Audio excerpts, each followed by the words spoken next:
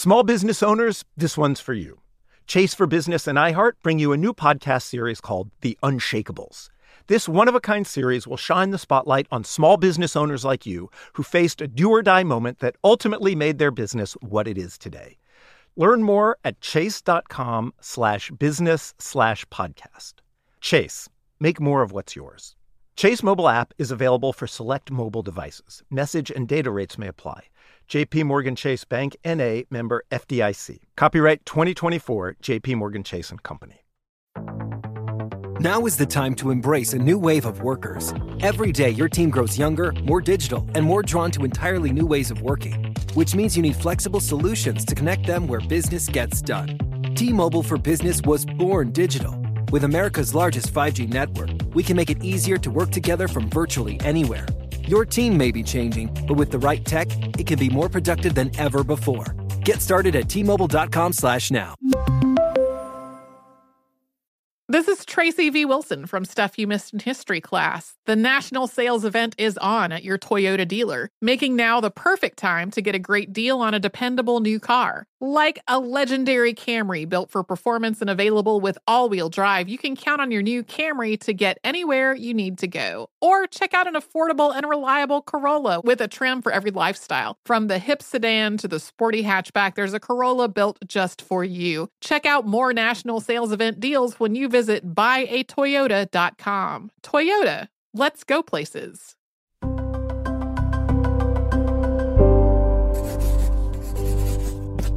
Pushkin.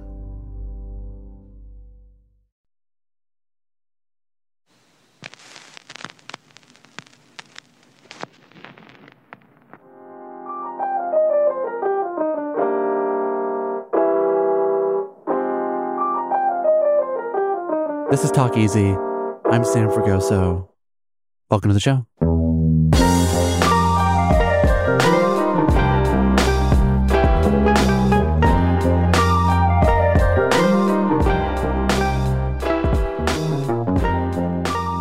Today, I am joined by actor and activist Nazanin Noor.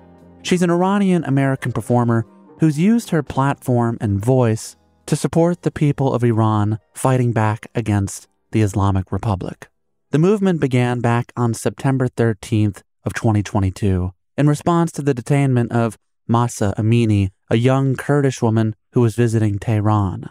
From the outset, it seemed to be a typical detention over an inadequate hijab. But as the hours turned to days, we learned Mahsa was beaten by the morality police, a religious police squad operating under the auspices of the Islamic Republic. She was beaten so badly by these men that she fell into a coma, hanging on only with the assistance of a ventilator, before passing away on September 16th. She was 22 years old. Of course, since the fall of Iran's monarchy in 1979, the revolution has unfolded in fits and starts. But it's this recent wave of sustained protest and pressure from across the globe that has people like Nazanin fighting to upend the republic, and most importantly, fighting for the women of Iran to have the basic freedoms any human deserves in our brief time here. Nazanin has fought back through social media, news appearances on CNN, and even traveling to Geneva to speak with ambassadors from various member states to kick the Islamic Republic off of the UN Commission on Women, which she, along with other determined activists, did. You'll hear all about this in our conversation. You'll also hear how she's turned her politics into art in a new play called English, written by Sanaz Tusi, which has recently been extended at the Studio Theater in Washington, D.C. through March 12th. It's a beautiful piece about 4 adult students in Iran preparing for the test of English as a foreign language, the key to getting their green card, medical school, and family reunification. For her part, Nazanin plays their instructor named Marjan. You'll hear a little bit of that play at the end of this episode, but to learn more about English, be sure to visit studiotheater.org. That's studiotheater.org. As for today, we talked through some of the history that has brought Iran to this historic moment, her years growing up in Northern Virginia with immigrant parents, and the complicated feelings just about most first-generation children have around identity and guilt and home. It was an honor to do this episode and to sit with the one and only Nazanin Noor.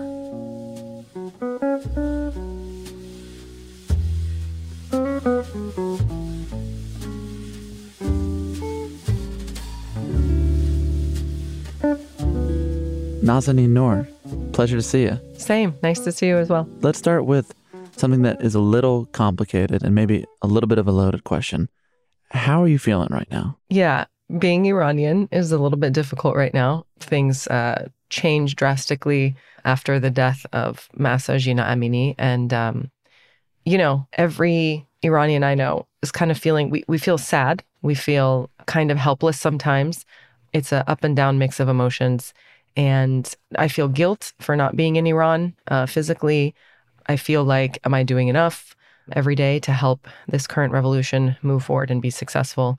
There's kind of like this cloud hanging over my head every day. And you feel guilty sometimes too if, because I'm working now and you're doing your job and you're on stage, you're entertaining people. And then also you're like, what am I even doing? I don't know if that makes sense, but that's how I feel daily. The civil rights movement in Iran was sparked by the death of Mahsa Amini back on September 16th of last year. Yeah.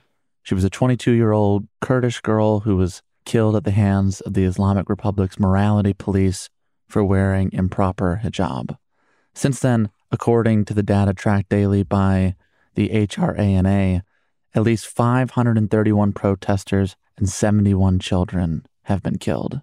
Not to mention the 19,594 people who've been arrested, the 737 people being convicted for protesting, the 110 people who are under the impending threat of a death sentence, and the 4 protesters that have already been executed. Now, that's just the data that's been collected and confirmed. But as we enter month 5 of this revolution against the regime, where are we at? As you mentioned, there's 4 young men that were executed after sham trials. There's no due process and justice under the Islamic Republic. And those are just the 4 that we know of that were reported. As you mentioned, there's over 18,000 people in prison, ranging from human rights activists, animal activists, environmental activists, attorneys, artists, regular citizens just protesting for human rights. And so they still remain there. And so trying to get them released and out is a huge goal. It's a very sustained effort that's been happening. And like every protest movement and revolution, there's going to be waves of protest up and down. We have, gas and oil workers from some of the most oil and gas rich parts of Iran that had gone on strike, and some continue to strike, petrochemical workers. We've had mass protests in the diaspora since this all started in September of 2022 that are sustained every week. There's mass protest in solidarity. There's pushes from Iranians abroad to have certain bills passed in America, in Europe for different types of things that would be against the Islamic regime. So they're targeted towards Islamic regime and the officials. I myself took part in advocacy work for the UN resolution, as well as kicking the Islamic Republic off of the Commission on the Status of Women, which were both successful. So there are a lot of things at play currently right now, and this revolution is ongoing, and it shows no signs of slowing down. The part of the revolution is in response to what Suzanne Kianpour writes in Politico, The Politics of Fear, which has been a key to the Islamic Republic of Iran's hold on power for 43 years. Can you explain what that looks like on a day-to-day basis for the women of Iran? Absolutely, yeah. So, Iran was ruled under monarchy up until 1979. The last family that was there were the Pahlavis. And so after the Ayatollah Ruhollah Khomeini came in 1979, February of 1979, actually, that created the Islamic Revolution. So Iran went from a monarchy to a theocracy. And under this theocracy, they enforced mandatory hijab. So whereas in Iran pre-1979, women could choose to cover or not. My parents and family obviously grew up there pre-revolution.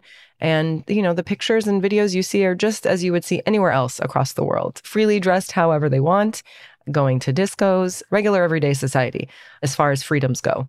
And once that changed in 1979, women were forced to cover. So it became enshrined in law. And you could get jailed, beaten, flogged, lashes, killed for wearing quote unquote bad hijab if it wasn't improper. This morality police was created as well after this, and they enforce these types of laws. They would roam the streets looking for women who weren't following this dress code and, again, violently taking them in, beating them on the streets. I mean, there's so many videos. Mahsa Jina Amini, unfortunately, is not the first person to die at the hands of the morality police. And I myself had brushes with the morality police when I would visit Iran. So it's very scary. Women's testimony in court is worth half that of a man's. Women are not allowed to travel or study without the permission of their husband or a male figure in their life. Women are not allowed to sing solo in public. Women are not allowed to ride bicycles. I remember one time when I was in Iran, before we got there, it was like, well, don't wear bright colored nail polish. And then the next time I was there, it was like, okay, you can wear your headscarf a little bit looser. And then other time I was there, my sister got stopped at the airport and they weren't allowing us to board our flight because she had sandals on. So they made her go buy socks in the airport to put under her sandals. I mean, they can choose at the drop of a hat whether you're in violation of this arbitrary rule under their theocracy. It's sort of always been a sliding scale. Who's in power? One of the biggest movements in Iran happened in 2009. It was called the Green Movement. And it was when, reformist candidate Mir Hossein Mousavi, who was seen as more of a little bit of a moderate, against the incumbent Mahmoud Ahmadinejad, who was a hardliner. And there was so much hope because Iranians really felt like, oh, there could actually be change. Some of these laws are going to get loosened up, we're going to have some more freedoms. And I remember I actually was in Iran for that. 2 days before the elections, I landed and I saw the hope. I mean, people were dancing in the streets. That is something I have never seen after the Islamic Revolution. That lasted about 7 months, right? The Green Movement, yeah. And it wasn't as sustained as it is now because it was kind of also specific to Tehran. But this protest movement, this revolution currently that started in 2022 is the longest sustained effort daily. And it has reached all the provinces inside of Iran. So everybody is united in this common cause. And one of the things the Islamic Republic has been successful in over the years that's now finally breaking and cracking is they have tried to pit people in Iran against each other too, whether it's an ideology you have, a religion you follow, if you're an ethnic minority, it was always kind of presented as it's all of us against each other. But now everyone's come together. And one of the biggest chants that you'll hear that started at the beginning of this was, for example, from Zahedan to Tehran, we will give our lives for Iran. That's the loose translation. And Zahedan is a place where there's a Kurdish ethnic minority. Tehran is, of course, the capital of Iran. So people were chanting that, doesn't matter where you're from, we're in this together. We want to topple this regime. I want to better understand that common cause you mentioned, because in Western coverage of this movement, I've read a lot about potential reforms that could be made within the Islamic Republic to accommodate protesters. But those same protesters are making a very clear distinction, or at least trying to communicate a distinction, which is that they are not asking for reform, but instead a dissolution of the regime. And I'm curious, how do you grapple with both that distinction and then what the people of Iran actually want on the other side of dissolution? Yeah, it's interesting in the way I've seen it presented inaccurately. There was this New York Times article that came out, I believe it was 2 months ago. I don't know the exact date, but it was a while ago. And it said that the morality police had been abolished. Not only have they not been abolished, they have now started enforcing facial recognition technology. I personally know people who have received tickets in the mail because they were driving and facial recognition caught them in their car. Maybe their headscarf fell off or whatever it may be. And now they're being charged with this crime based on this technology. So it's not abolished. And they're just now going about it in different ways as well to, quote unquote, catch women with their bad hijab. So headlines like that were very detrimental to us as well.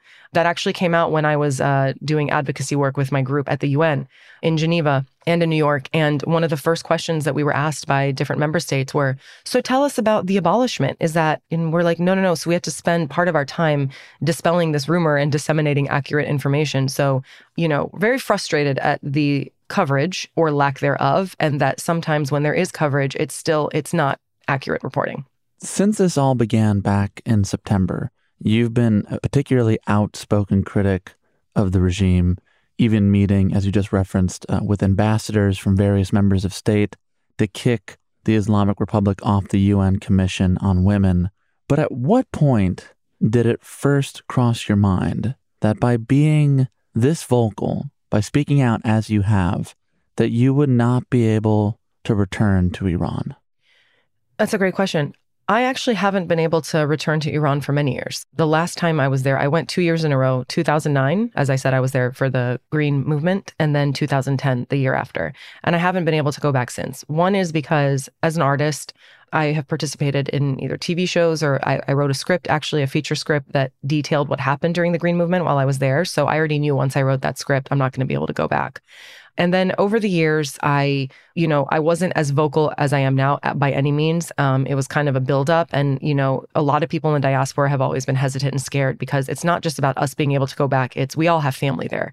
So we know how terrible this regime is and how they will blackmail you or threaten your families, torture your families to get to you.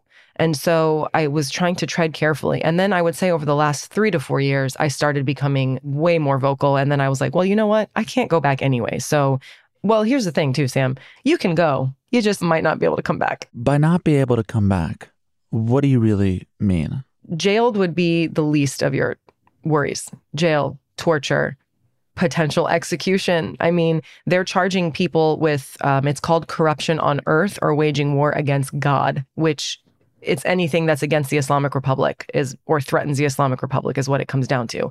And these young men who were executed and hanged, that's what happened to them for protesting for human rights. And, of course, all of us that are vocal in the diaspora, all of us that are working with the UN, governments, politicians to try to hit the Islamic Republic where it hurts and do whatever we can to have them topple, we are definitely also enemies of the state, enemy number one. So the hope is that one day we all will be able to go back because we'll have a free Iran. And I know that'll happen. I know that's going to happen.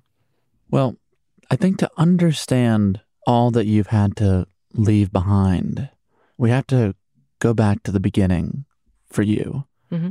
We alluded to the Islamic Revolution of 1979, but your parents actually left for the U.S. in 1975 to attend university and study engineering. They ended up staying here as Iran erupts 4 years later before having you in 1982. Now, growing up in Northern Virginia, your parents would often say, you're Iranian, not American.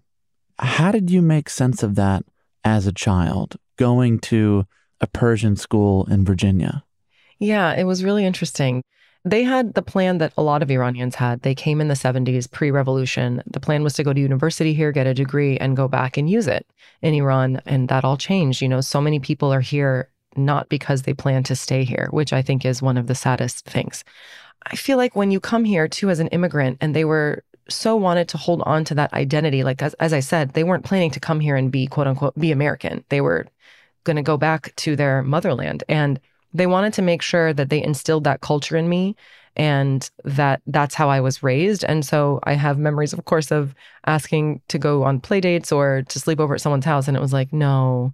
Or, well, so-and-so can do this. And they're like, well, you're Iranian. They're not Iranian. They don't have Iranian parents. And so I loved it. I grew up surrounded by a community of other Iranians that we are all still friends today. Our parents are good friends. It's like my extended family. And yes, I went to Persian school for about 8 years every Saturday. So in addition to my Monday through Friday regular school, I was there learning how to read and write Persian, how it's, our culture, our dance, music, and all that kind of stuff. And sometimes as a child, of course, when you look at it, you're like, oh God, I have to go to school on Saturday. But again, we were surrounded by all our friends doing the same thing. So it was actually really fun. My identity is so tied to my culture and my history. And I'm really thankful for that because it really is up to us to continue our culture here. But some part of you must have also thought, well, I am American. Mm-hmm. I was born here. Yeah. And I wonder, how you navigated those two competing identities. It's interesting because a lot of Iranians that grew up in America, and I'm sure in other countries, but I'll just speak to the experience here, we always feel like we don't know where we belong. We feel very Iranian, and we also feel very American because we were born and raised here. And I always was made to feel, not now, but more so back then, I always say that it's become cool to be ethnic now in America over the last few years. But when I was growing up and in school, it wasn't. You kind of are othered. And then when I would visit Iran, it was they would tease you in a funny way. They're like, oh, the American girls are here. The American sisters are here. So we were always like, wait, so like Iranians think we're foreign and Americans think we're foreign. So I think you just constantly have this double identity that you're trying to make mesh together. And sometimes it's easier to code switch around certain groups of people so that, instead of explaining things and whatnot, you just kind of adhere to those norms in that one culture. And then when you're in the other one, you adhere to those norms of that culture, if that makes sense. Do you think maybe subconsciously you were bridging those identities as a kid through performance? Because by the age of 6, you said that you treated your bedroom like it was a theater and did everything from telling jokes and singing to writing scenes and acting them out in the most dramatic fashion. Yeah. I did. And I do think that's a very astute observation. I think that was part of the passion that I always have had for explaining our culture and our history to people who aren't familiar with it. Because, the last 43 years, unfortunately, most of the times that you see Iran in the media, in the news, in television and movies, Iranians as people get conflated with the Islamic Republic. And so people assume that's our culture and that's our history. We have a 2,500 plus year history that unfortunately a lot of people don't know about. I used to do these woman on the street segments and sketches that I would write where I was bridging this gap between teaching people about our culture, but doing it in a fun, funny way. My loves were always like Weekend Update and The Daily Show. And, when people would do jaywalking with Jay Leno. So just like kind of combining all of that stuff to like help people learn about us and see, hey, we're just like you. Iranians, we're just like you. So it definitely has colored my artistic expression and how I connect to others through that. You very clearly, you have a tendency to make light of dark situations. Yeah. And I wondered, does that stem from your aunts and uncles' sense of humor? Yeah, I would say my family members, whether on my mom's side or my dad's side, are so just full of humor, teasing, ribbing each other. Like that's how Iranians show their love a lot of the time, is like, if we think you're cool, we're going to tease you. If we're for me, especially if I'm very just, very polite and respectful, and it probably means I don't feel that comfortable around you. But if I can pal around with you, that's how I show that I'm comfortable. But it's definitely a way that you make light of certain situations, and Iranians do it constantly. We had FaceTime calls with friends and family in Iran over the last few years whenever there's other movements and uprisings happening. And, they're just like, yeah, just another day in heaven here. And that's where that sense of guilt creeps in too, because, I'm like, I don't have to live that every day. And through luck of my parents coming here for university and then deciding to stay, I avoided having to live under that oppression. And so that also drives me to advocate as hard as I can for my people. That joke of another day in heaven, that's something you don't have to say. Yeah. And it seems like that does weigh on you. Yeah. A lot of this weighs heavily. It really colors your everyday life, and you feel you feel guilty for having fun or laughing, at certain things sometimes. Not all the time, but there's a reminder, there's like a stark reminder that happens anytime I open my phone. Did you feel that way, back in 2002 when you graduate from George Mason University with a double major in government and international politics, and you're moving to New York City and you're starting your life working at a corporate litigation firm? Did you feel guilt even then? I know that was 20 years ago, but did that guilt come with you to New York? That guilt would creep up every now and then. When you talk to your family in Iran, it would creep in. And then it was easier. I don't know if it's because I was younger or more optimistic, or I wasn't as involved in the day-to-day politics and life of what was going on in Iran. It was probably a culmination of all of those things. It afforded me the privilege of it not weighing on me so heavily. Iranians too, when you talk to your family in Iran, regardless of what's going on, I had a friend who her father, just in the last 2 months, the militia, the police, the undercover police in Iran, as they were shooting at protesters, a bullet hit his car.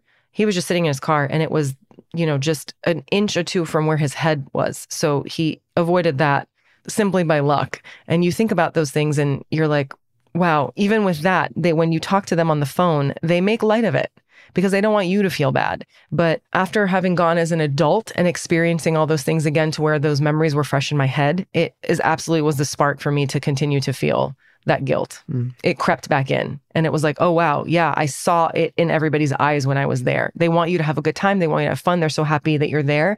But there's this sense of sadness that's looming underneath for them because of the oppression that they're living under. So that's always stuck out to me in my head. And it was like, oh my God, yeah, I have got to get louder. I've got to get louder about this and get more involved. So I think it was a combination of all of those things. But also, your entry point into being actively outspoken is acting, though. That's where this starts. And I'm curious, even amid these conversations with your family and friends, with a backdrop that is severe and terrifying, I'm sure parts of them still wanted you to pursue your dream of being an actor. Mm-hmm. And when you decide to do that in New York, I wondered, what did your mother think?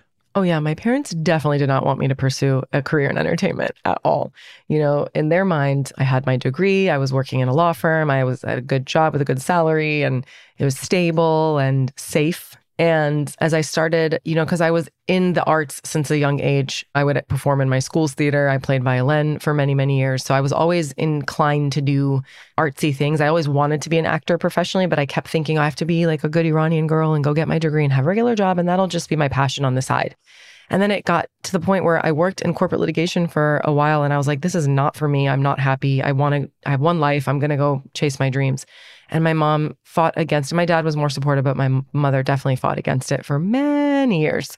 And I get where they're coming from. They came here and they struggled and they stayed for us to have a better life. And so to them, it was like, why are you choosing to suffer when you don't have to, you know? Because being an actor obviously is definitely not easy and it's so unstable. They're very proud now too of how I'm using my platform. I'm very lucky and I'm thankful for that every day, that doing what I do as an actor affords me the platform to be able to advocate for causes that I'm passionate about, not just Iran, but of course, heavily Iran. And I think it's my duty. It's a part of my duty for having this platform to use it responsibly and to actually help people. We'll be right back with actor and activist Nazanin Noor.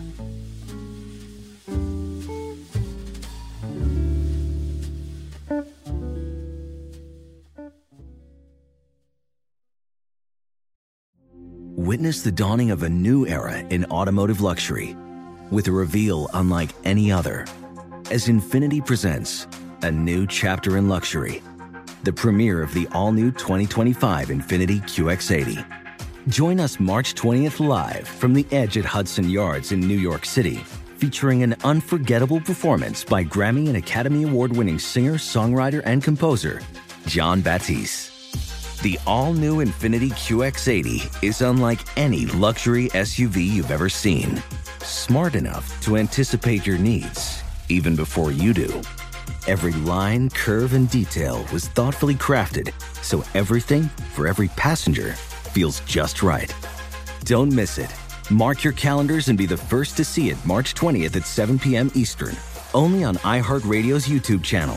Save the date at new-QX80.com. 2025 QX80 coming this summer. Okay, quick math. The less your business spends on operations, on multiple systems, on delivering your product or service, the more margin you have and the more money you keep. Obvious. But with higher expenses on materials, employees, distribution, and borrowing, everything costs more. So to reduce costs and headaches, smart businesses are graduating to NetSuite by Oracle. NetSuite is the #1 cloud financial system, bringing accounting, financial management, inventory, HR into one platform with one source of truth. With NetSuite, you reduce IT costs because NetSuite lives in the cloud with no hardware required, accessed from anywhere. You cut the cost of maintaining multiple systems because you've got one unified business management suite. And you're improving efficiency by bringing all your major business processes into one platform, slashing manual tasks and errors. Over 37,000 companies have already made the move. So do the math. See how you'll profit with NetSuite. Now through April 15th, NetSuite is offering a one-of-a-kind flexible financing program. Head to netsuite.com/stereo right now. netsuite.com/stereo. netsuite.com/stereo. Nobody wants to outlive their money, but it happens, especially for women. That's why Gainbridge offers the Parity Flex annuity. It's designed for women's unique retirement needs with flexible withdrawals to help cover unexpected expenses, plus a guaranteed lifetime income benefit that keeps paying you even if your account balance is zero. In other words, it's like getting a paycheck for life. We'll say that again. A paycheck for life. Guaranteed. Sounds too good to be true? It's not. It's the Parity Flex annuity, and it's one more example of their commitment to creating a better financial future for women. One where they feel empowered, not excluded, and ready to take on whatever their next chapter holds. Gainbridge believes financial flexibility and security are things we all could use more of. At retirement income you can't outlive is the ultimate flex. Who's with us? Start saving now at Gainbridge.io. Please visit Gainbridge.io/ParityFlex for current rates, for product disclosures and disclaimers, and other important information.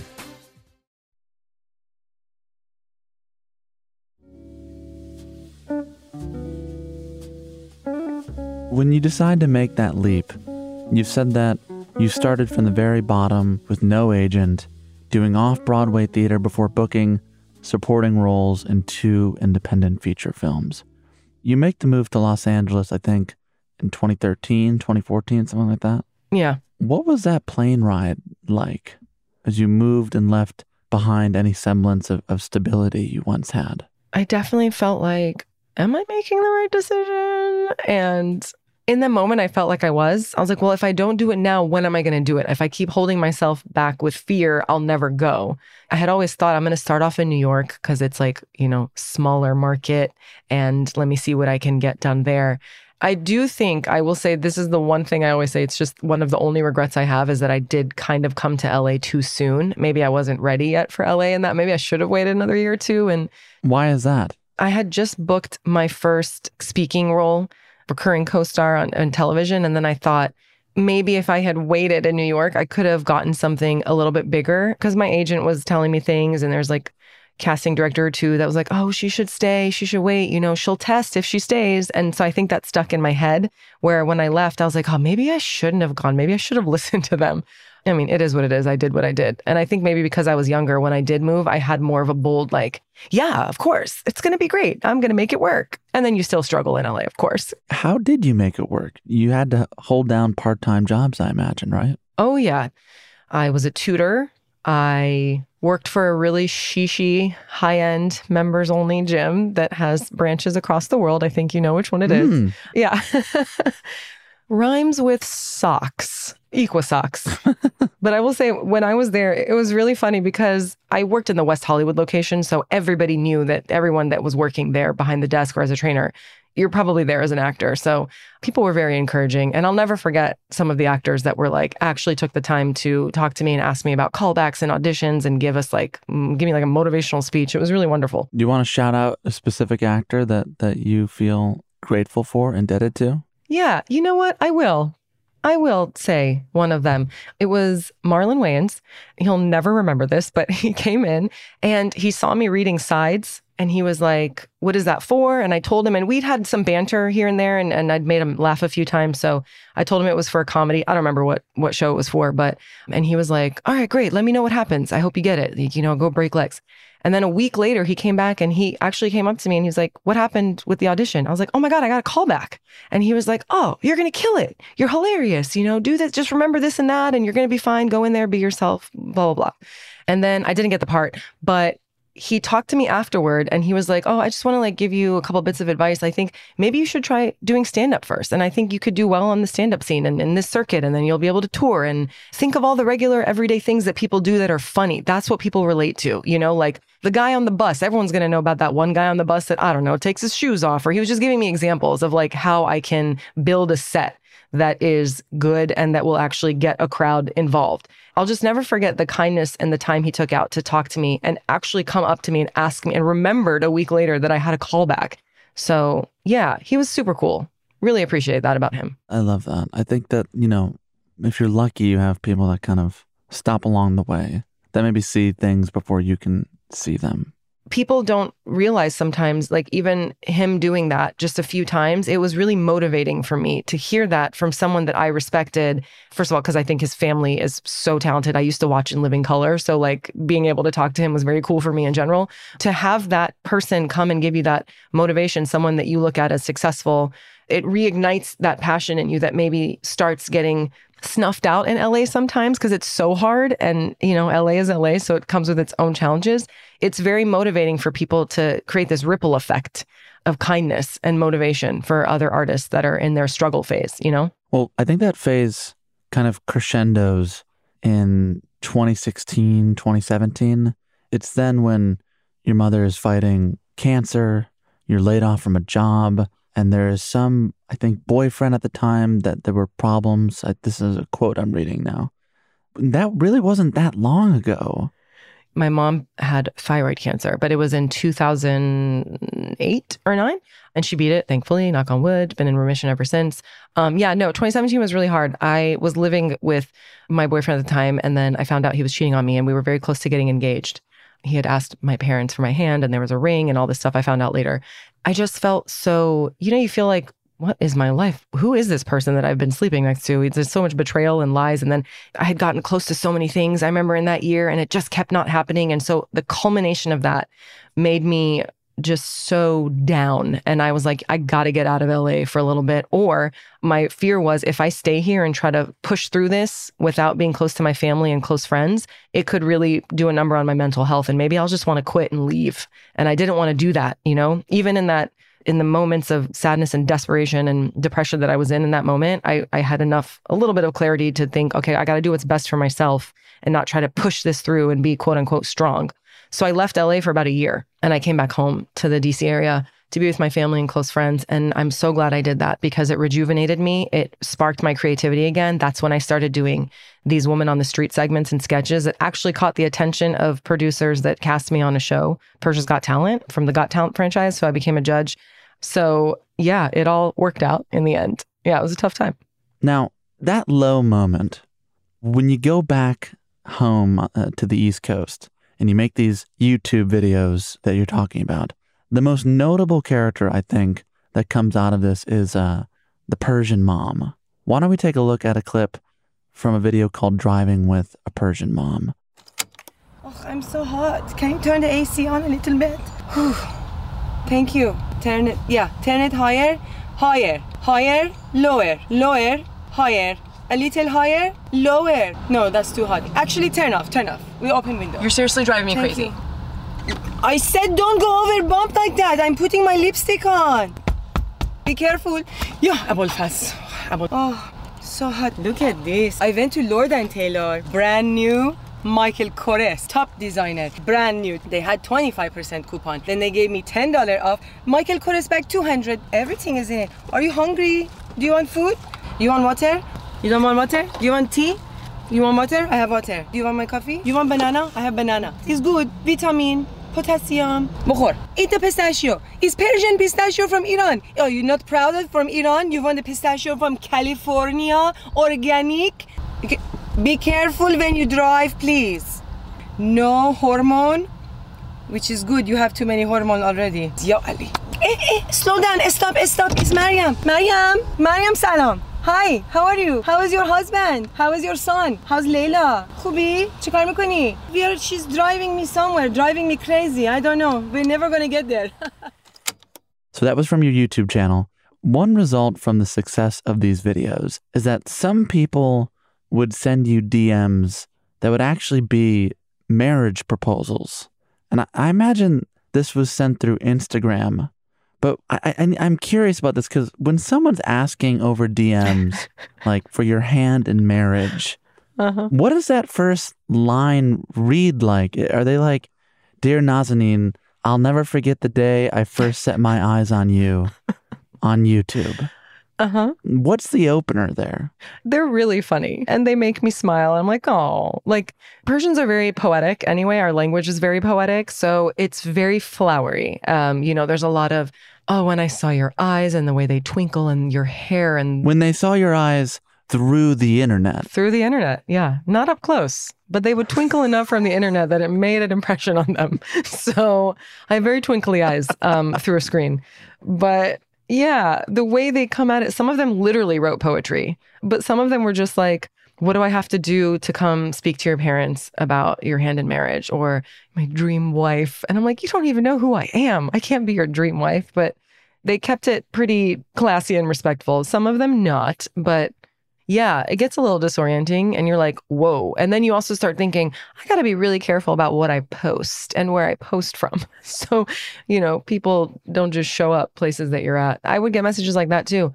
Oh, I saw you were here the other day. Oh, I love that place. And could I take you there for coffee? And I was like, well, can't go there anymore. So yeah, it's a little disorienting. It's like a combination of sometimes being flattered and then also terrified. Well, on an artistic level, what these videos did was open a new door, I think, to the kind of work you want to make. Work full of humor and pain and everything in between. Work like the short film All of You, which you starred and co-wrote with director Shahrzad Davani, and most recently in this new play titled English, which is set in Iran circa 2009. For those maybe unfamiliar with the play, how would you describe it? English is a comedy. I call it a dramedy also. It's about communication, about identity, about your culture, how language and communication plays a role in your identity and how you relate to others and how you look at yourself and where you fit into the world and how it affects your goals. It's set against the backdrop of 2009, which is, as we talked about, when the Green Movement was happening in Iran. So that's the backdrop of it. We don't really talk about that in the actual story, but it looms over the story a little bit here and there because of what it means to want to leave or want to stay against the backdrop of what's happening. Since you're off book and performing this show just about every night, yeah, I thought perhaps we could do a scene toward the end of the play. Oh, okay. In which your character, Marjan, tells her student, Goli, yeah, about her time living in Manchester. Yeah. This is toward the end of the story, and Marjan has essentially been left by all of her students in her class for various reasons. She's been struggling to hold on to who she was and trying to figure out who she is and who she wants to be. And she is trying to instill some sort of knowledge and wisdom and advice to this young 18-year-old Goli, who is her only remaining student in the class and who's always been eager and bright-eyed since the beginning. I mean, in her first speech to the class, Goli talks about how she loves English and how ever since she was a child, she's wanted to learn how to speak this language and the possibilities that could open up for her in her life and in her world. And so Marjan wants to instill some of her own personal experiences to Goli, and in the hopes that it could help her achieve her goals as well. So this comes towards the end of the play. I guess I'll do Goli. I'm going to do the best I can. Okay. Where should we start from? I think we start from, I grew up in... I should point out, though, in this scene, Marjan's been speaking English with them the entire show, the entire play, because it's her way of immersing them and saying, this is how you're going to learn. No Farsi in class. This is the first time she breaks with Goli and she starts speaking in Farsi, which in the play is denoted by speaking just in our natural voice like this. This denotes that we're speaking our mother tongue to each other. So this is where Goli's surprise is going to come from. All right, here we go. Hold on, let me stretch. Oh, okay, stretch. All right. Yep. Stretch. All right. Get the acting chops ready. 1 and 2 and 3 and... Okay. I grew up in Karaj. Whoa. Never really took the bus there. You sound so like, I don't know. That's our last day together. Might as well break the rule. Yeah, a little. Yeah. I must sound so strange to you in Farsi. One morning after I'd been living in Manchester for, God, I can't remember how long I'd been there, but I took the bus. And this woman asked me for directions to the city center, and I gave them to her. And she just thought I belonged there. When you speak another language, a language that's not your own, God, you feel so loud all the time. Like the worst parts of your voice are being filtered through a microphone. Your head hurts and the days feel longer. You go years without making anyone laugh. No one has any idea that you were at the top of your class, or that you're adventurous or optimistic, or that you're kind, really kind. You start to forget that you're adventurous and optimistic and kind. How long can you live in isolation from yourself? You need to ask yourself that. But if you can hold on, it's everything. Because one day the voice that comes out of your mouth will be one that you love. That's something I can't quite. That sounds amazing. Well, it's such a pretty day. Get some rest, take a walk. Don't study the day before the test. I think that's about everything I can impart to you. Actually, I should ask, do you have any questions? Does your family speak English? No. Well, my daughter has picked up bits and pieces over the years. For movies. For me, you know. Why'd you come back? Why'd I come back? I got tired. Are you tired now? You know, I don't know. Thank you, Marjan, for everything. I wish you the best of luck on your exam. And then Goli leaves and I cry. And now we leave and it's just you and I here. Yeah. You know, I keep coming back to that question your character asks, where she says, how long can you live in isolation from yourself? And she's referring to the gap between the language she knows, Farsi, and the language she's learning, which is English, and how she must constantly live within the world between them. And when you're performing that section, I could hear it even now, but I wondered how much you saw yourself in those lines. How much of your family you see in that dialogue. Yeah, I'm definitely reminded of my parents because it's a conversation we were having in a talkback, actually, is that I hope that people walk away from this having a more of an understanding for people that come from different places and backgrounds and empathy. Because my parents came from Iran and, you know, didn't have a full grasp of the language. And again, you know, we're not planning to stay here. And I've watched them be encountered by people who, because of their accent, my parents were looked at as less than, or, you know, people assume that you're not smart. So when she says people had no idea I was at the top of my class or that I'm adventurous and optimistic, it's like, because you can't express yourself fully with the vocabulary that you can in your mother tongue, it's really hard to connect to people. So I definitely think about the struggles that my parents had being here, being in America, you know, and what that must have felt like for them to be on the receiving end of knowing people are looking at you a certain way because of your English and because of your accent. So it's very much with me in that last section, definitely in that last scene. There's a lot of that going through my head, what it must feel like and how disheartening and sad it can be to have to feel that. And I feel that too when she says, I got tired, because, you know, we say that in Persian too, when you're over a situation or you just think you can't deal with something anymore, you say, khaste shodam diye, which means I got tired. It's a pretty direct translation. So I feel that. Yeah, I heard it in the performance. Yeah. And it's sitting across from Goli in that moment, you know, she's the young bright-eyed student who is like eager to absorb and learn. And she's just starting on the journey that I just ended with saying I got tired, you know? So it's almost like Marjan's thinking like, did I give up? Did I give up too soon?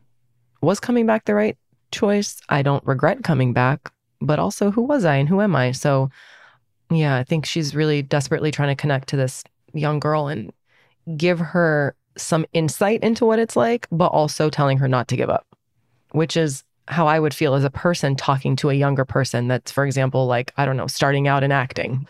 Like, it's going to be hard, but like, if you stick with it, the rewards could be very huge. Well, I want to quote something from a younger version of yourself, because in 2018, you did this interview with the publication called Kayhan Life. And the last question they asked you was, where do you see yourself in 5 or 10 years from now? And do you remember what you said? Oh, man.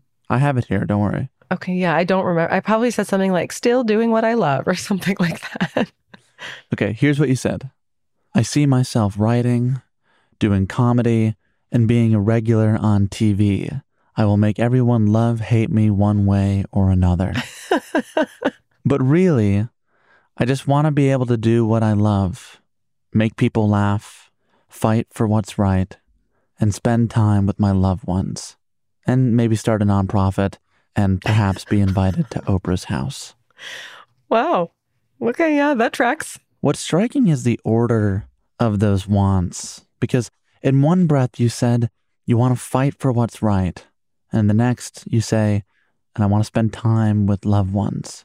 And yet, at this very moment, to participate in that fight precludes you from spending time with the people you're fighting for, your family back in Iran. And I wonder how you hold and grapple with that battle. I look at it like a bigger picture thing, that this fighting will lead to me being able to see them and spend time with them freely.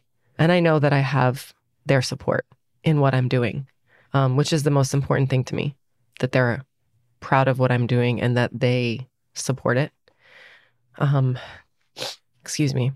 It is a catch-22, knowing that being so loud and advocating for the downfall of this regime also means that you cannot safely go back to see your family and friends until they're gone. But knowing that they will live freely, knowing that the people of Iran will be able to live freely if the sacrifice I make now in this time is to not be able to communicate with them as much and to not be able to see them at all, but know that that's what's on the other side, then it's worth it. That's the story, I guess you have to say, or that's the story you have to believe in. Oh yeah, you definitely, because if you don't, it's just, you're in a puddle of sadness and depression, you know? And I truly do believe it, though. I think that's what helps, is that I do believe that that's what's on the other side. And I do believe that that's what's going to happen. Because, you know, in the meantime, we miss celebrations, you miss deaths. You can't be there for people's final moments. You can't grieve with your family. You can't mourn. You can't celebrate with them. But I know that I will be able to one day. Hopefully it's all celebrations. But that's part of what keeps me going and keeps me motivated. You know, I got to live freely for this many years in my life, and I shouldn't stop fighting for them to have the same freedoms until they do. Well, on that note, my last question, since we started this conversation with the people of Iran, it seems only fitting that we end here. You know, last October, November, as the movement continued to grow in size and scope, you said that these protests signified a new chapter. This time, this movement feels different. Mm-hmm. That this movement, in contrast to the White Wednesday campaign of 2017 or the Green Movement of 2009, feels more momentous. And so, as we find ourselves a month into 2023, does it still feel that way to you? Yeah, that it's different? Yeah. Yeah, absolutely. Because first, there hasn't been this level of unity inside and outside of Iran. The media coverage, while still lacking, is still more than we have gotten over the last 43 years in support. The global solidarity that's been shown has never been shown before. You know, getting the UN resolution passed to investigate the crimes, human rights abuses committed by the Islamic Republic, nothing like that's ever been. They've been trying to get a mechanism like this off the ground for decades. And now it's going to be solidified. It's going to be on record in history to show what these people did to their own people for the last 43 years. This mechanism is specifically for what started in September 2022 and until now. But the fact that Iranians are coming out every weekend in the diaspora to support and to understand that they're not going to be able to stop fighting until the people of Iran are free, the people of Iran themselves, which are the warriors, the actual fighters, putting their lives and blood on the line for this cause. They're not giving up. They're not stopping. Something's changed within them where they're like, we are just not going to go back to what it was. We're not going to turn a blind eye. We're not going to be okay with little concessions here and there. We want a complete change. You know, we want to be free. So I have not seen that happen ever to the point that it is now. And I do believe that it's going to just continue to grow. And revolutions take time. The last one took, I believe, 13 months, the Islamic Revolution. So we're only in month 5, as you said, going into month 5. So these things take time. We have to be patient, and we will keep at it until they are free. And you want to keep fighting? Yeah. I want to, and I also feel like there's no other option. You can't sit back anymore as an Iranian in the diaspora and kind of watch these things happen and not do or say anything about them without, in my opinion, feeling like you're kind of complicit in what's going on. Yeah, of course, there's tough days where I'm looking at all these messages and these videos and this information, and I'm just like, oh my God, I can't handle it. I can't deal with it. And then you just got to buck up and, lean on your support network and understand that this is what it takes to help. It's not easy all the time. And that's why maybe we haven't done it as strongly in the last few years, because it's hard. That's something I do want people to understand, that the freedom of speech that we have here is not given under the Islamic Republic, and that even people who don't live there anymore still have that fear of speaking out when they live abroad. But it still hasn't deterred anybody, and it's not going to deter anybody anymore. Nobody's really that scared anymore, What do you mean by that? I don't know. It's almost like we're all in it together now, and everybody has each other's backs. And it's like that looming cloud that they've had over their own people and us that don't live there, it's like fading away. Everyone's just kind of like, all right, whatever, cool. Yeah, we know you hate us. You probably want us dead too. And if you could reach us, you would kill us because we're using our platforms for good. But that's not going to stop us from speaking out. We've already crossed that threshold of speaking out. So there's no going back anymore. The clouds are parting a little bit. A little bit. I would say that. Yeah. And this level of unity, again, I think is the most important thing to remember. And it's not just a few people here and there anymore in the community. It's like the entire diaspora community is coming out in force and using their whatever sector of life business that they're in, using their connections and their platforms to push this cause forward. So I think that is what's going to impact the biggest change too, is that everybody's united. You mentioned that to be Iranian and to not say something is to be complicit.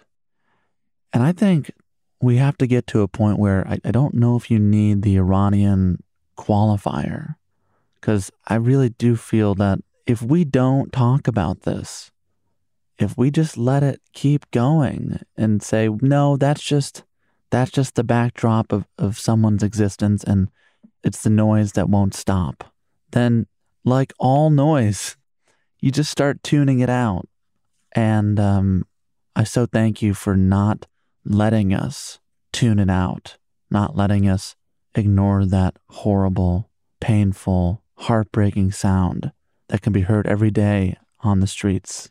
And so I appreciate you using your microphone, using your megaphone as you have, and for coming on this show and being as open with me as you have. Thank you very much for having me as a guest, Sam. I really appreciate it. Nazanin Noor, anytime.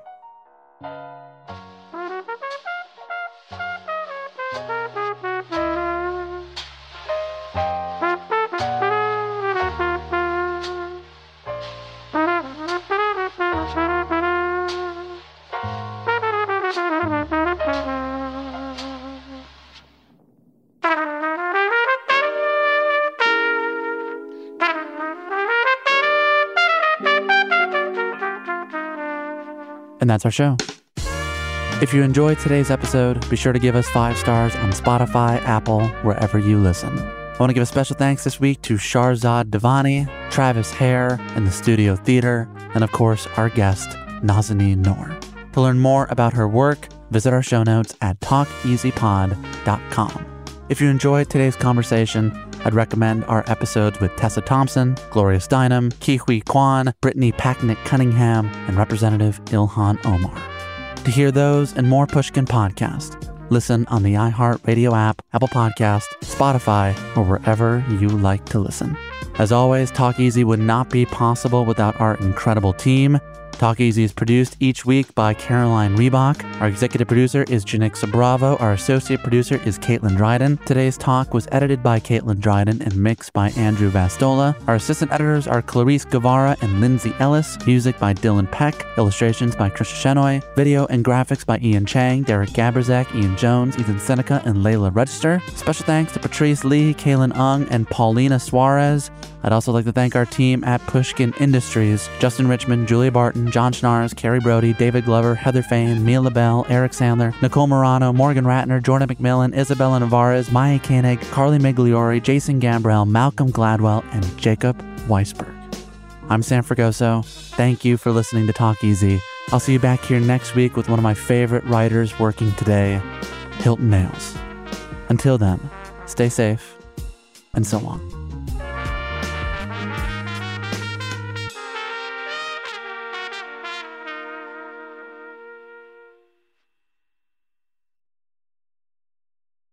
Does money stress you out? Let Facet flip your financial chaos into clarity. Finding Facet immediately put us at ease. Facet's innovative approach to financial planning ensures your money works as hard as you do, enabling members to experience the joys of having your finances in order. And that makes us Facet for life now, I guess.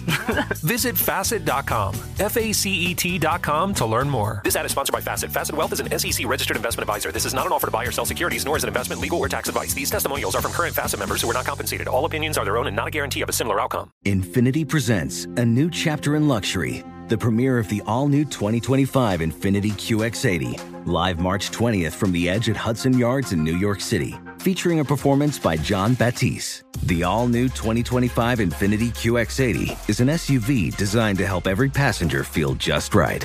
Be the first to see it March 20th at 7 p.m. Eastern, only on iHeartRadio's YouTube channel. Save the date at new-QX80.com. Don't miss it.